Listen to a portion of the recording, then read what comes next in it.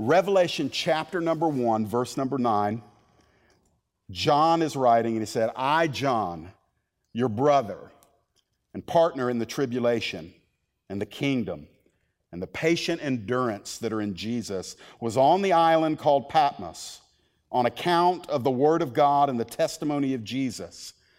I was in the Spirit on the Lord's day, and I heard behind me a loud voice like a trumpet saying, write what you see in a book and send it to the 7 churches, to Ephesus and to Smyrna and to Pergamum and to Thyatira and to Sardis and to Philadelphia and to Laodicea. Then I turned to see the voice that was speaking to me. And on turning, I saw 7 golden lampstands. And in the midst of the lampstands, one like a son of man, clothed with a long robe and with a golden sash around his chest. The hairs of his head were white, like white wool, like snow. His eyes were like a flame of fire. His feet were like burnished bronze, refined in a furnace. And his voice was like the roar of many waters. In his right hand he held 7 stars. From his mouth came a sharp 2-edged sword, and his face was like the sun shining in full strength. When I saw him, I fell at his feet as though dead.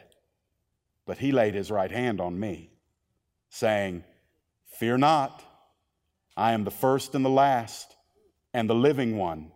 I died, and behold, I am alive forevermore, and I have the keys of death and Hades. Church, meet Jesus. John did. I want to bring us through the word into the presence of the glorified, resurrected, risen, and ruling Son of God, who is Jesus Christ the Lord, the King over every single king, the Lord over every single Lord. He is ruling and reigning not only over the cosmos today, but he is actually superintending your life. He is engaged, he is involved, he is aware, and tonight we're just going to let him be revealed through the book of Revelation. Father, bless those that listen tonight. Father, I ask you to expand our understanding, get our mind off of the horizontal, lift our gaze from looking down to looking up. Help us leave this place tonight with anticipation that the best is yet to come. In Jesus' name, amen. You can be seated.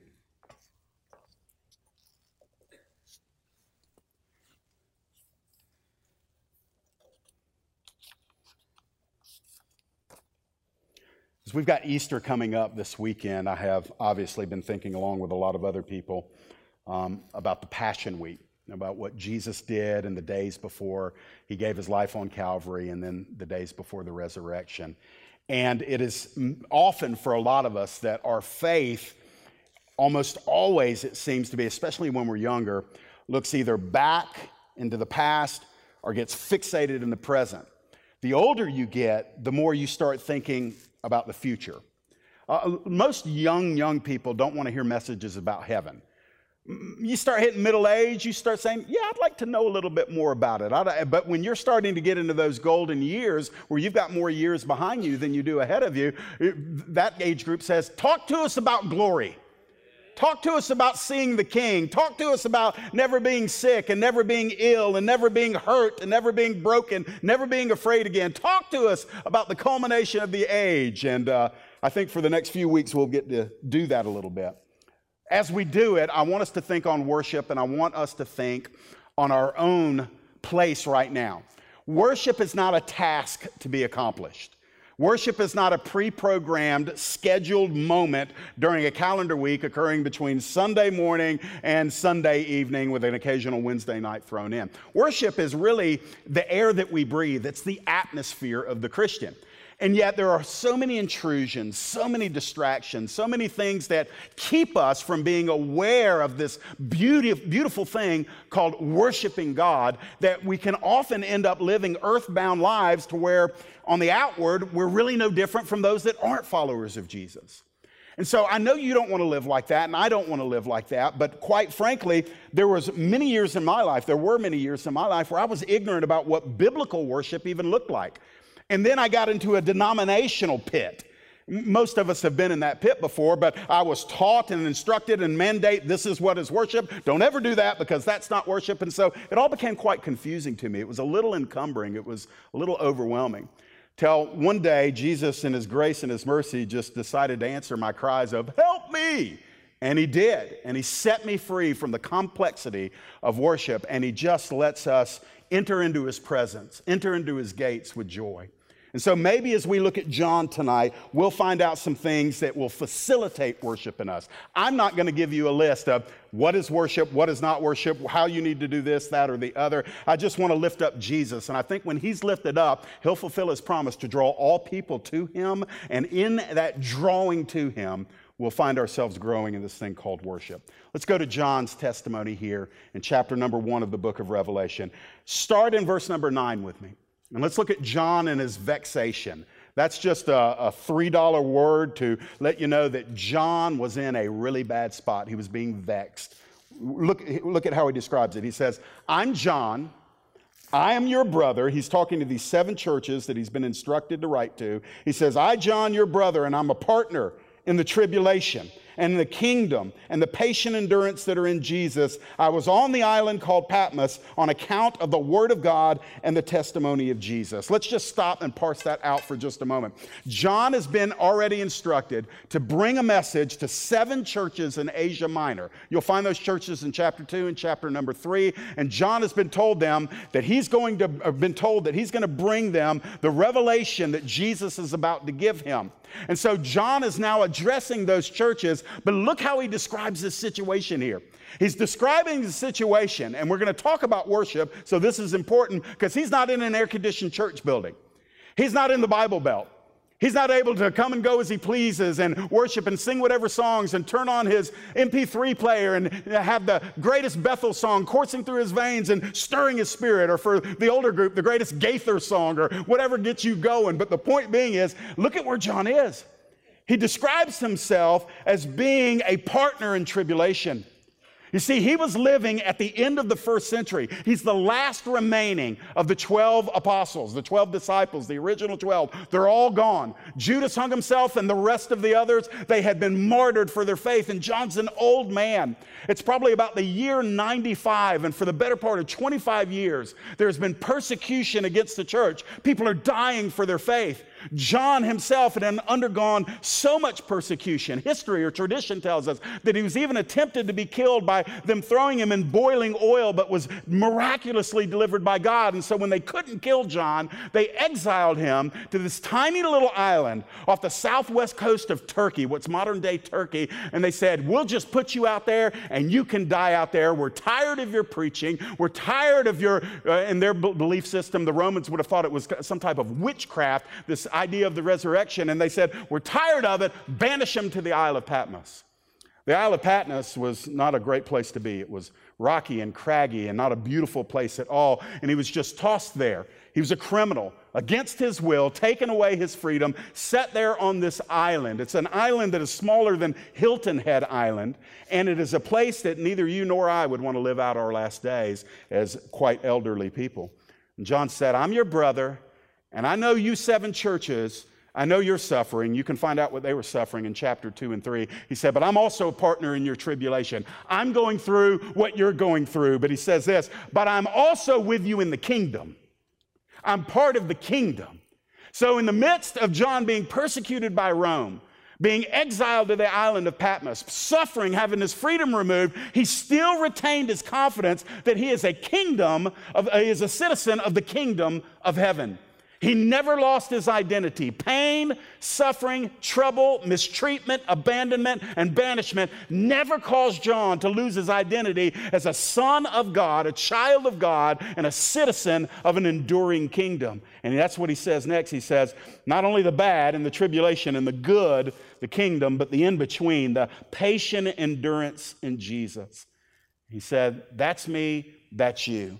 Why do I even bother bringing that up? Well, as John is about to describe to us, it's important for all of us to recognize something. John's clearest revelation and the most intense worship he ever experienced occurred during the most difficult time of his life. You see, friends, there is a parallel that I think that big boy and big girl Christians really need to go ahead and embrace. That the depths of our relationship with Jesus are rarely anchored during times of ease. It is almost invariably pressure, trouble, persecution, and we don't experience a lot of that here, but at least in America right now, theoretical persecution. But times where maybe individual persecution from family members, from coworkers, from a culture that is growing more hostile towards us. But in those times of distress where we're at our weakest, where we don't have our freedoms, where we can't fix our situation, that is the similar situation where God chose to find an old ancient man named John. And he said, John, you ain't seen nothing yet. This is what I'm about to show you. And that's where John's eyes were opened up, and that probably 85, 90-year-old man, probably over 90 years old, he was given this vision of the rest of the book of Revelation, which was encoded and inscribed, became part of the Word of God. And what John saw in his worst season of life is the very thing that's feeding you and I 2,000 years later. Why do I bother telling you that? Well, friends, I just want to tell you, when you're in a season where things are beyond your control, they're not aligned the way you want them, you're hurt, you're struggling, you're tired, you're weary, you're anxious, you're lonely, you're isolated, you may just be in the perfect place for God to declare you a prime candidate for something glorious being revealed to you. The key is this: you've got to remember who you are. John knew who he was. Don't let your circumstances assign your identity. You need to go through your circumstances holding on to your identity as a daughter of God or as a son of God, as one who's been bought with the blood of Jesus, as one who God set his favor and love and grace upon and went after you and brought the gospel and pursued you in love and wasn't deterred by your sin and wasn't frustrated with your intermittent faith and faithfulness. I mean, good night alive, he's still with us today. A human being in a human power, God would have abandoned me a long time ago if it was based on just me performing. But even in times where we couldn't perform, God doesn't move away, he moves in closely.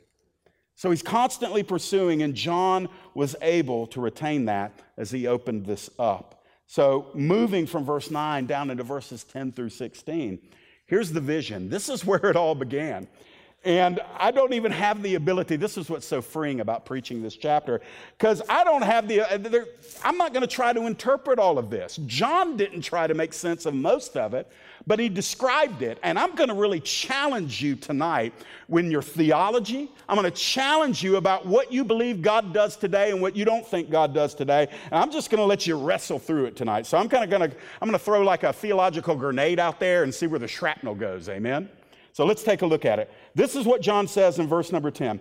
He opens up and he says, I was in the Spirit on the Lord's day, and then he's about to tell us what all he said. Now, before we get to all these other things that John tells us that he saw, let's address this thing about being in the Spirit. Now, the Lord's day is easy. The Lord's Day is the first day of the week, the day of resurrection. It's our Sunday, and that's a no-brainer. So we don't have to spend any time dissecting that. But what in the world does he mean when he said he was in the Spirit? I remember posing this question to a group of brothers a few years ago who were struggling with my propagation of theology about the Holy Spirit. And their comfort zone was to say, well, when the Bible speaks of the Spirit, it's really just speaking of what the Word of God reveals. And so basically, their Trinity was Father, Son, and Holy Scriptures. Now listen, I revere my Bible, but the Trinity is not Father, Son, Holy Scriptures. It's Holy Spirit. And here's what John says. He said, I was in the Spirit. Now, we ought to slow down and just say, well, what does that mean? And before you answer, some of you may have a clear leaning toward what that might mean, but those of you that understand the general principle of what John is describing, you're also wise enough not to box in what it means to be in the Spirit. John was a Spirit-filled, Holy Ghost anointed apostle of God, and in the midst of having nobody to minister to, more than likely, his primary ministry being taken away, yet John was still in perfect unity with the Holy Spirit. Amen. Still filled with the Holy Spirit. And John would say this, not only was the Holy Spirit filling in me, I was in him. I was in the Spirit. So I'm going to give you the bottom line understanding of this. This is an experience. This is not a theology. This is not a doctrine. What John is describing here cannot be parsed and systematized and put into a nice little package to outline. John didn't even bother doing that. John was experiencing something personally with God. And what's interesting to me is he didn't even try to explain it. In other words, he didn't have to give a preface saying, now I'm about to say something about being in the Spirit on the Lord's day, but I don't want, everybody would have understood what John was saying at that time. It's our generation in the last couple of hundred years that wants to cloud up what God made clear. See, he was in the Spirit. What does that mean? It means that John was so intertwined, so filled, or so baptized in the Spirit of God, the Holy Spirit, that in this moment, whatever was going on was distinctly different from the norm of his life. In other words, something was going on in this moment to where John was saying it was an elevated experience. It was different than a normal day. Something was moving within John, around John, through John, that John could later, as he's writing this, saying, I was in the Spirit. So let's now look at what he saw and heard during this experience. First of all, and I'm just going to go through these. They're going to be included in the notes that'll be up on the screen. But here's the first thing. Being in the Spirit, John was still able to hear something. He heard a commanding voice like a trumpet. That was the voice of Jesus. He is also then informed, later on in verse 17, of the eternality of the one who is speaking. That's where Jesus said, I'm the first and the last. I died, and behold, I'm alive forevermore. Jesus was saying, I am the eternal one. He is then commanded to write down what he is going to see in this vision, and John is to relay it to the 7 churches. That's found in verses 11 and 12. Some imagery is given there, and Jesus tells him, everything I'm about to tell you, I want you to communicate as a direct message to these 7 churches. Then he sees him. The Bible says John heard the voice of Jesus first. It was coming at him like a trumpet, like a summons, like a battle call. And when he turned to see him, he saw a figure that was distinctly different than the Jesus he used to walk with on earth. It's the same person, but it is a distinctly different revelation of who Jesus is. And he is first of all described as being clothed in priestly garments. That's a picture of Jesus as the high priest, the intercessor, the one who is petitioning on behalf of man to the throne of the Father. And so John's first indication of what Jesus looks like, he sees him in a high priestly role, in a high priestly robe. He also then describes what he saw Jesus' physical appearance like.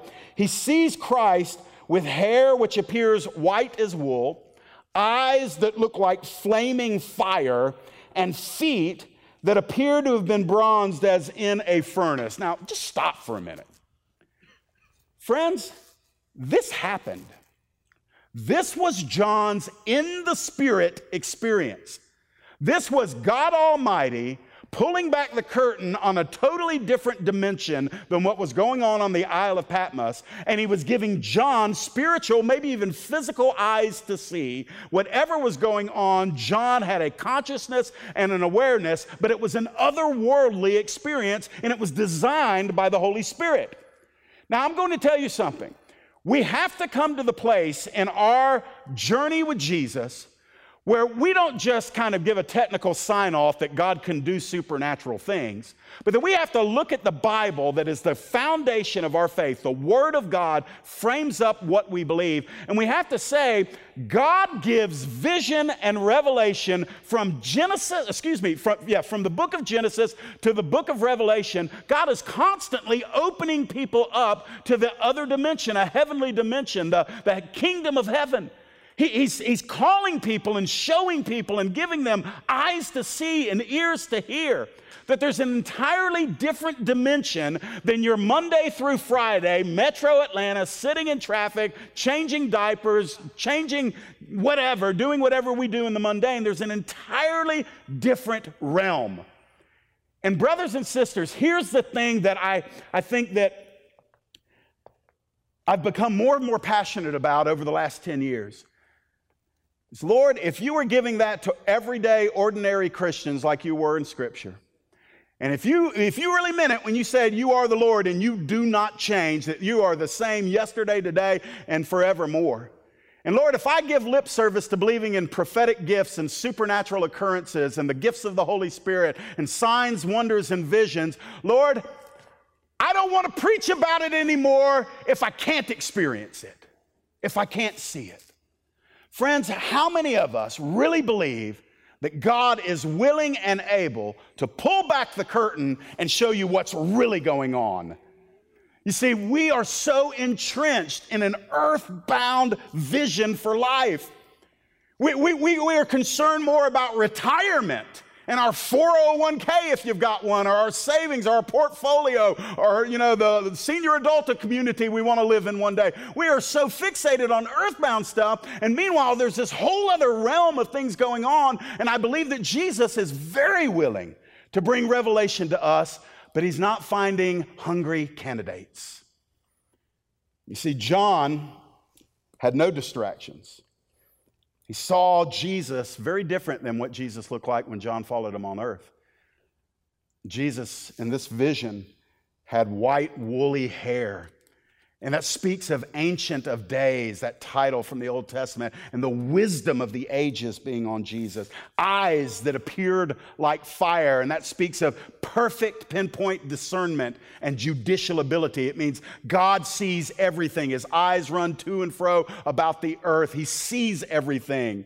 And then it says those feet, which looked like they had been bronzed in a furnace, and it speaks of just the strength and the steadfastness and the standing ability of Jesus Christ. Now, what would that have communicated to John, whose horizontal life had been taken away from him? He was physically alive, but he had no outlet.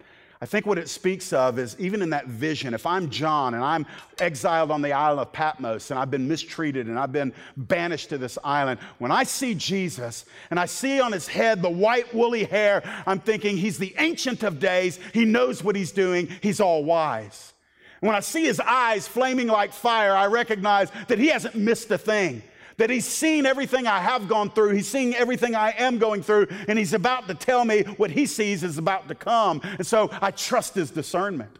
And then when I see his feet like that, burning, they've been bronzed in fire, I think of that ability that he went through the fires of hell. He endured, he came out the other side, and he's not in some tomb somewhere anymore, but he is the resurrected Son of God who bears in his body the marks of his sacrifice, and even his feet seemed to indicate that he went through the fires of judgment for me. So on the back end of all of that, I say to myself, this is my Messiah, this is my Savior, this is my King, this is my God. He's strong, he's wise, he's able to withstand, and he's with me. He's actually coming to me here.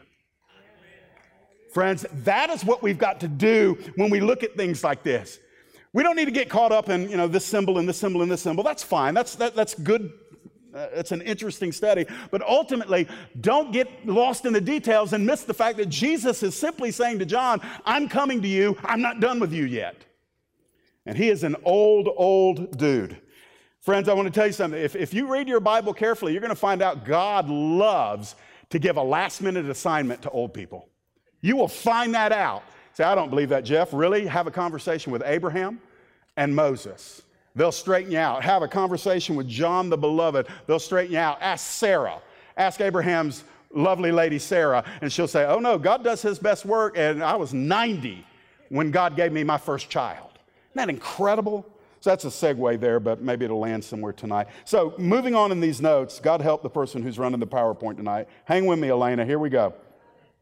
He hears Christ speaking with a thunderous voice as roaring water. So John hears power in the words coming out of Jesus' mouth. He notes that Christ is holding 7 stars in his hand.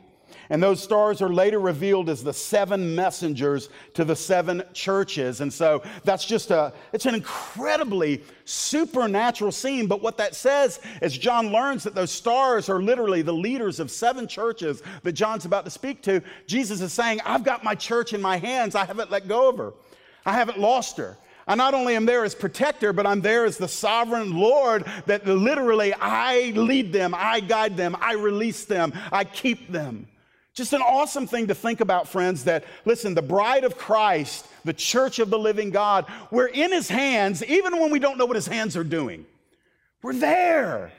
And if we can receive that revelation that's all throughout Scripture, that Jesus, I mean, he's going to tell us in a minute that he's coming again. He's coming back here again. He's not dropped us. He's not set us aside. He's not preoccupied with something else. That the very thing that Jesus Christ left heaven for in the first place was to come down and pay the price to secure a bride for himself for all of eternity.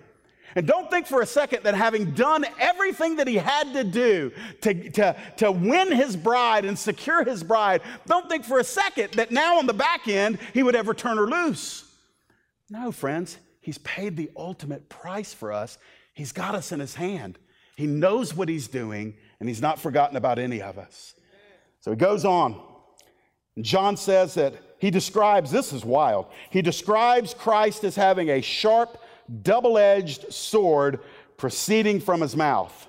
Are you visual? Are you a visual person? I'm a visual person. And I don't know what to do with that.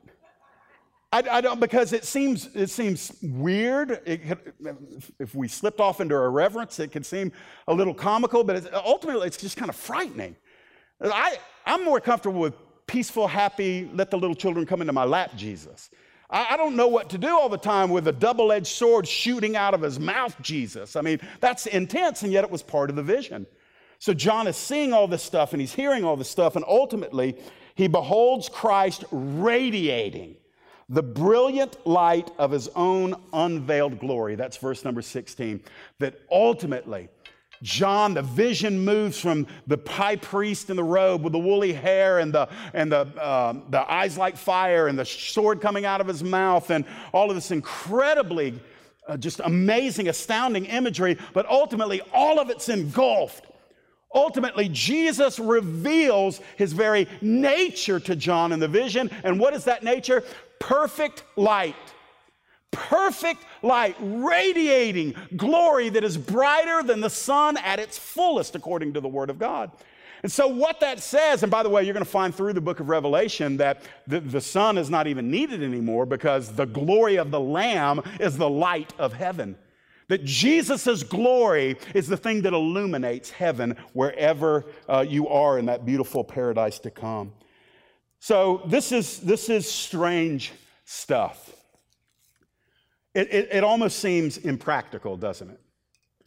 This is, it's otherworldly. It's inexplicable.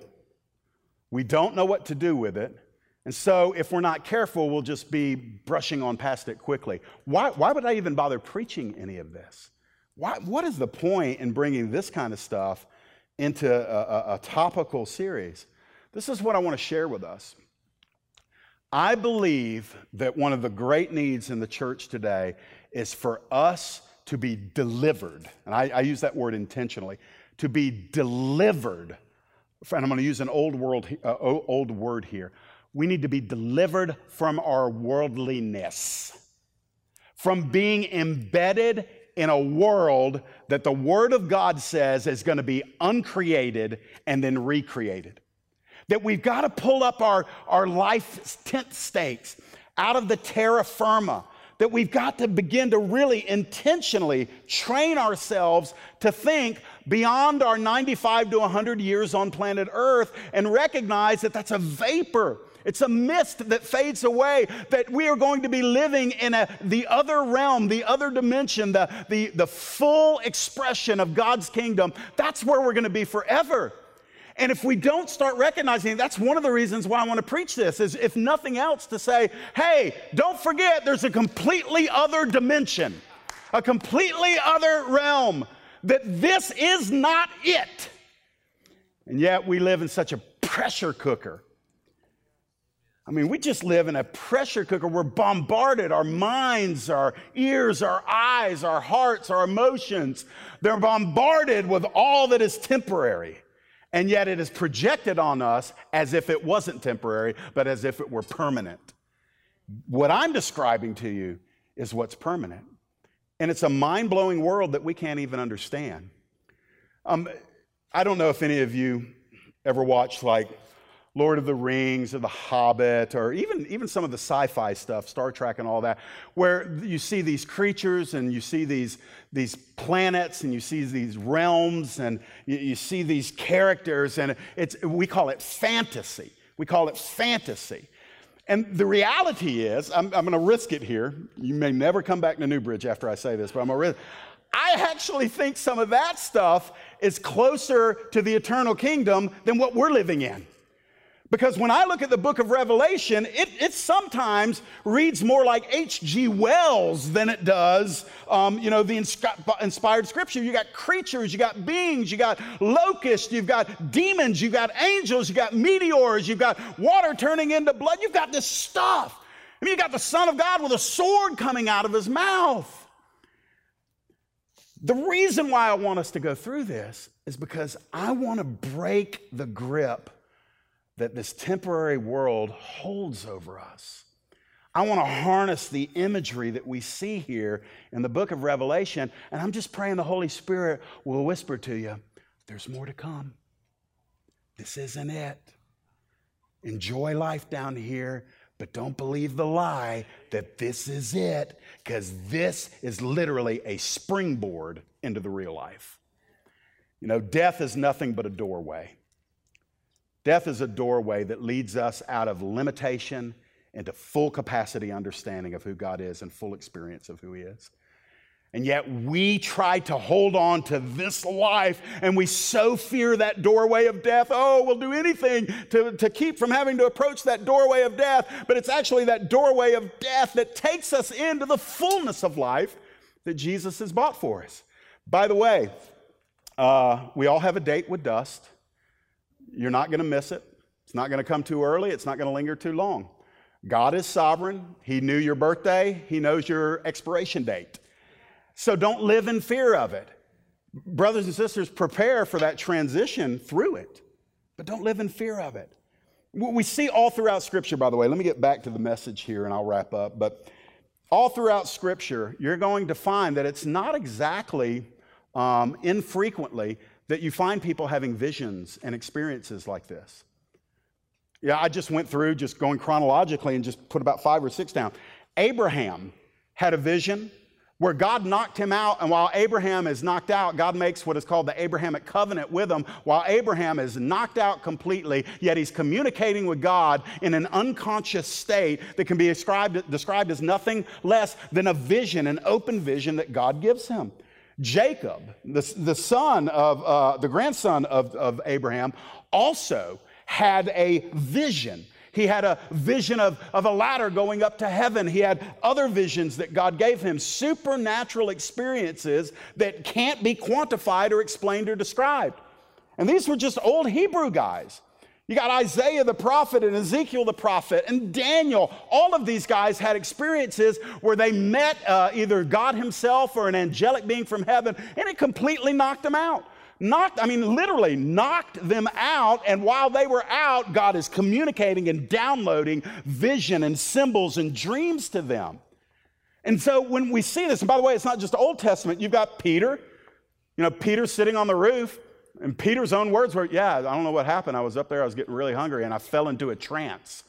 And it was in that trance that God gave Peter the vision that allowed people like me and you, Gentiles, to enter into the kingdom of God. When did it happen? It didn't happen through a Bible study.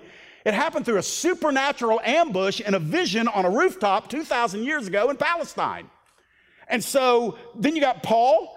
Paul's conversion came via a Holy Ghost ambush. That actually was the Son of God. Jesus, Saul of Tarsus, is riding to Damascus trying to kill himself some Christians. And Jesus says, enough of that, and appears to him in that same glorious, brighter than the noonday sun glory, knocks Saul off his donkey, and Saul's first question is, who are you?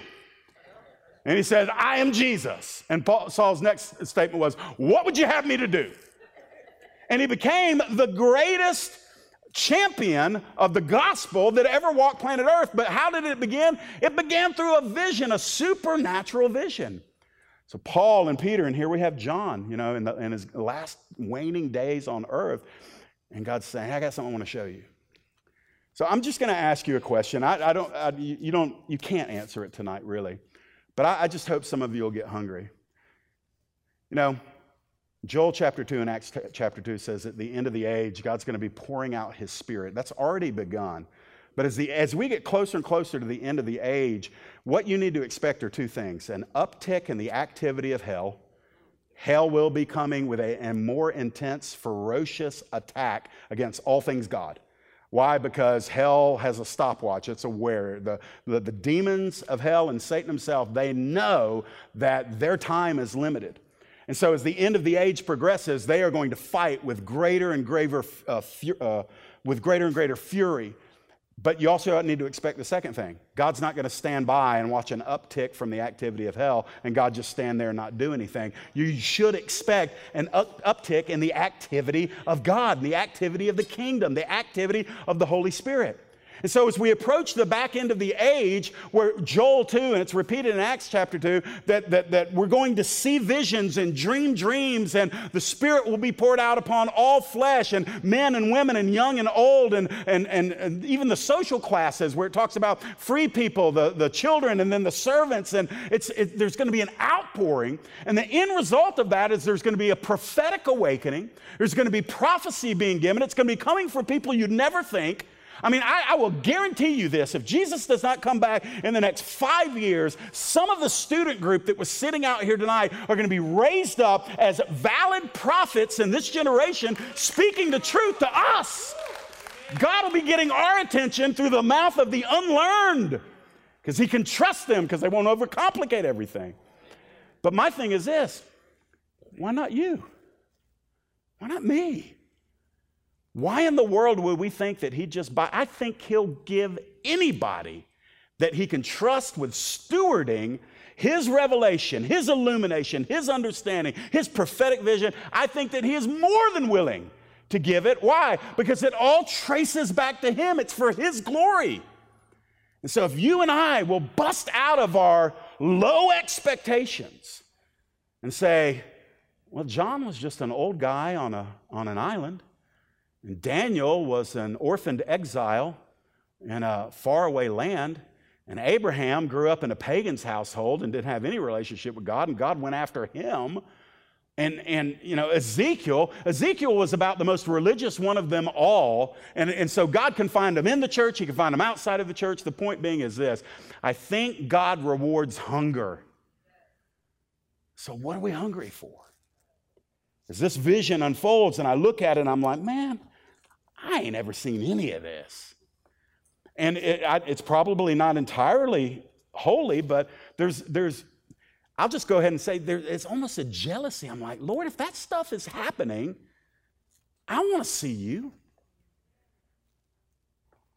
I want my eyes opened. I want the curtain pulled back. I want to see what you're doing. You say, Jeff, that's just presumptuous. Do you remember Elijah, or Elisha and his servant? And Elisha's in the household, and the enemy is encamped around about where they are, and the servant goes outside and says, oh no, Master, what are we going to do? And Elisha's just chilling. And he just says, hold on a minute, boy. Let me pray. Father, open his eyes that he can see what's up. And so the servant pops his head back out the door, and he sees the army that's surrounding them being surrounded by God's army. And my point is this: one moment he couldn't see it, the next moment he could. And so if you and I are living in years where we don't see any of this stuff, we don't experience any of this stuff, I just want you to know, I'm praying that all of us will see it. But there's got to come a point where we open our eyes by faith and say, God, I believe you'll show it if I keep asking you to show it. And in that approach to him, and it's not so we can go out and say, man, let me tell you what I saw, because ultimately what we see is objective. We want to see him. We want to see his glory. We want to hear his plan. We want to see the realm in which he is operating, so we can invite those that know nothing about him to go deeper into him. Not so we can sign up in the weird charismatic club and we can say, I'm a card-carrying member of the wacko charismatic club. That's not what I'm talking about. I'm talking about honoring God, because let me tell you, what John saw there was mysterious, it was weird, it was supernatural, but it was holy. It was holy. So let me finish up here. Those are famous last words of a preacher, but I'm going to try. Here we go. So the vision from John, or to John, the vexation that John was living in. But here is John and his veneration. Here's the worship. When we talk about veneration, it just means to, in awe, to honor someone. To say, oh, you are great, highly esteemed, and in this case of worship, you are a glorious God. And so this is what it looks like. So watch this. This is his worship. Up to this point, it's been primarily vision, but look at his response. The response to all of this is worship. John became an overwhelmed worshiper. Look at this. When I saw him, I fell at his feet as though dead. This is incredible. John was invited into the vision. John was ambushed with the vision by God. The vision was coming from God to John, but John, when he heard, when he saw, when the glory of Jesus hit him like the shining sun, John said, the only thing I could do was get low. I actually believe it wasn't even an intentional response. I believe that John dropped under the glory of Jesus. Glory, both in the Old Testament and the New, they come from two different words, kavod in the Old and doxa in the New, but it implies the weight of the fullness of God. So the heaviness, I'm going to tell you this is something that we'll work through at a different time. I actually wrote a position paper on it because we had a couple of people fall out in the service, and it scared a lot of people from the Baptist side of our church. I'm like, what was that?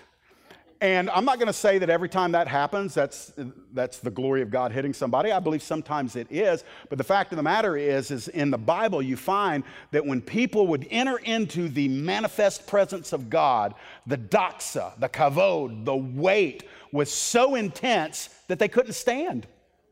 You've got the priest in the temple that couldn't even do their job that day when the glory cloud moved into the temple because the glory of God was so thick, the priests were out. And I've already mentioned some of the other ones. Abraham went out. Jacob went out. By the way, if you really want to stretch things maybe just a little, when God wanted to bring a woman into the world, he went and saw Adam, and Adam went out in a deep sleep. And God brought a rib out of him, fashioned Eve, and when Adam woke up, he said, yeah! So I've been looking at donkeys all day long, man. Gave him Eve. Hallelujah. Y'all lighten up a little bit. Bunch of Puritans, come on. My point being is this. Although I am hungry to see deeper manifestations of God, of Christ, deeper workings of the Holy Spirit, I want to tell you something. When those things occur, if it's really God, nobody's casual about it. You're not flippant when the presence of God fills a place or fills you. It's not just, hey, I'm hanging with JC, my homeboy. That kind of rot. I don't like that stuff, man. And when people get flippant and cavalier with the Son of God and the Holy Spirit and God the Father, I'm going to tell you something. When he really moves into a place, nobody will be on their feet. And we haven't seen that. We haven't seen it. There are historical revivals where there ain't a soul standing up. I'm talking about the awakening, the second great awakening, where the Holy Spirit moves into a service, a time together, and everybody's laid out. You talk about messing up a denomination. Good night. You know, I often wonder if we don't experience this type of fullness, this type of vision, this type of manifestation, because God in his infinite wisdom knows that we just can't handle it. And so it is not an unwillingness of God, but I'm going to tell you, Jesus taught something. It's a kingdom principle.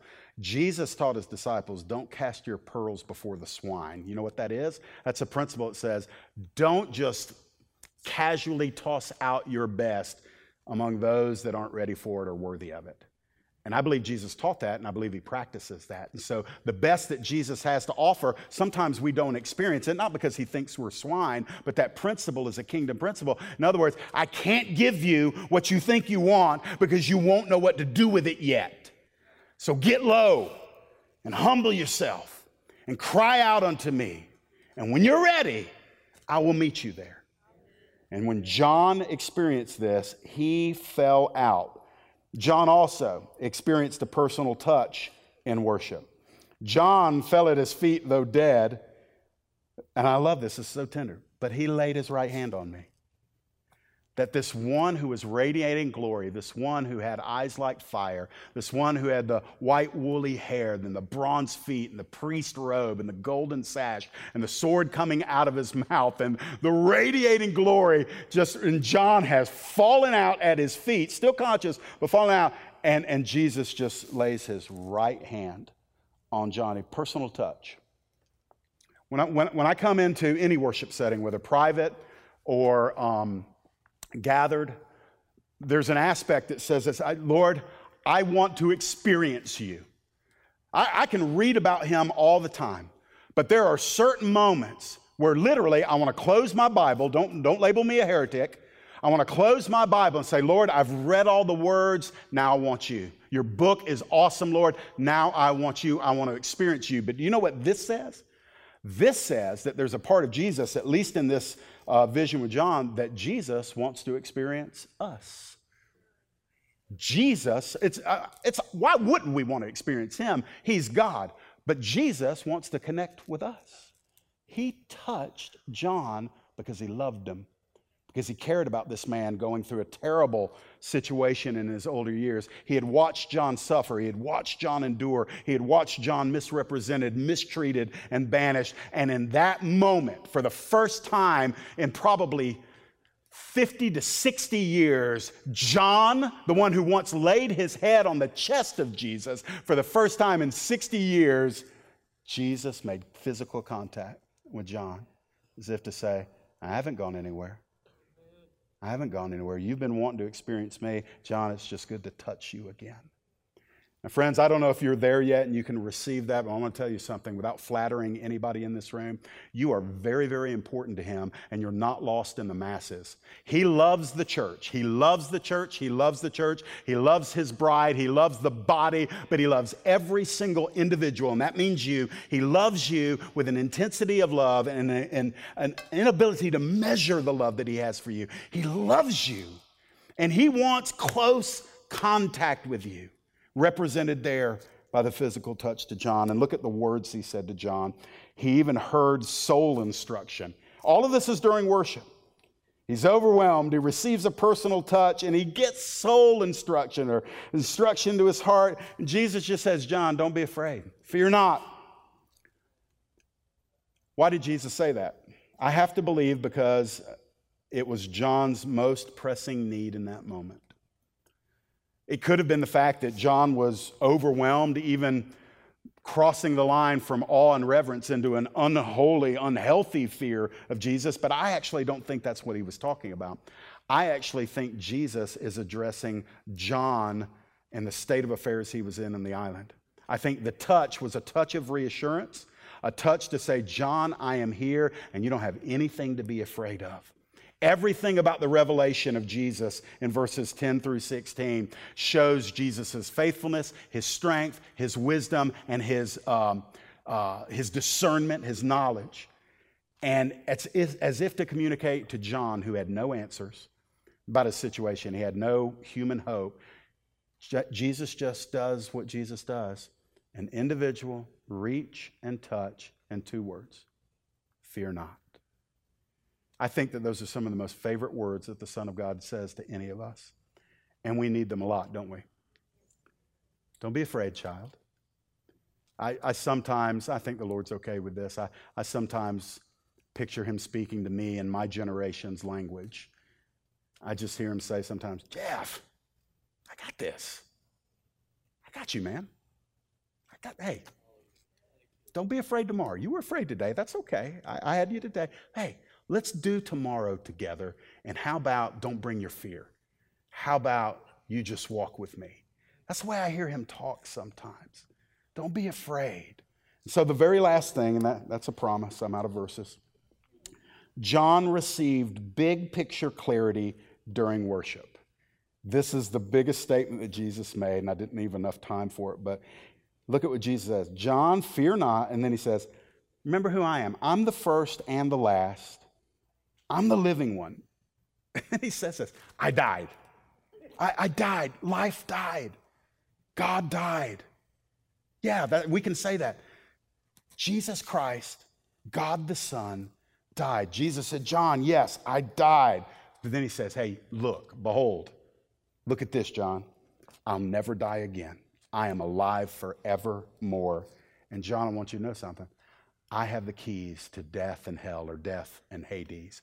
What is all that about? He's just letting John be encouraged by saying, John, do you know who you're walking with? John, it's been a while. Do you know who I am? Well, in case you've forgotten, let me tell you who I am. I was there before time was there. John, I will be there when time is no more. I'm the beginning and the end. He goes on to talk about Alpha and Omega, beginning and the end. And he says, John, I died. What does that say? Immediately, John, who was the only disciple at the cross, remember that. His mind goes back some 60-something years, and he sees the Son of God stretched out on the cross. It could have felt like a distant memory, and yet Jesus takes John, the ancient, all the way back to when John was a young man, and John standing there with the mother of Jesus, whom he took care of for about 30 years, history tells us. John took care of Mary for about 30 years, and he sees Jesus splayed there on the cross, and he remembers what Jesus said. Jesus pronounced forgiveness over his enemies. Jesus knew that he was forsaken by the Father so that John would never have to worry about being forsaken. Let me tell you something. When you're mistreated, when you're banished, when you're in solitude, when you're exiled, when you're persecuted, you feel forsaken. And John, in those two words, John, I died, John immediately says, yeah, he was forsaken, and I never can be. And then he adds this, John, yes, I died, but I'm alive right now, and I will always be alive. And he lets John know in those statements, John, don't be afraid of whether or not you die on Patmos. Don't be afraid about this vapor of a life coming to an end. John, I'm alive forevermore, and you belong to me, so you're going to live forever. And then he says this, and I love this, and I'll just stop here. I'll actually move away from the notes. He says, John, I know it looks like Nero and Domitian and these emperors and these Caesars. I know it looks like they're running the show right now, but I want to tell you something, John. I want you to know something right here. I got the keys. I got the keys, man. Keys in Scripture are symbolic of authority. And Jesus says, I'm the one holding the keys. I'm the one with authority. And John, I have such authority that I determine who lives with me, and in the end, I will determine, and I will, with my authority, open up the gates of hell, and I will banish those that reject me to that place. What is it? It's justice. Friends, you can try to get around it all you want. I don't want to bust the sweet vibe that's in here, but I'm going to tell you something. God's not done doing what he came to do until justice is served. And so John knows in that moment that his living Savior is going to balance the scales. What Jesus said to John, he says to you. Leave here this day and know this. You may not see justice in this lifetime. There's a lot of injustice in this world, a lot of it. And I don't know that we're going to see all the scales balanced in our lifetime, but I'm going to promise you something. You keep your heart fixated on Jesus, and there will come a day where you will be fully vindicated. You will be completely exonerated. Every false word, every accusation, every abuse, every abandonment, every misdeed done to you by those that rejected you and rejected Jesus. Jesus says, I want you to know I've got the keys, I've got the authority, Do not take vengeance into your hands. It belongs to me, and I'll settle it. Why is that important? Because it frees me and you up not to live as victims, not to live believing that we are going to be perpetually in victimhood. Why? Because we walk with the living Son of God. He has us in his hands, and he's never going to turn loose of us.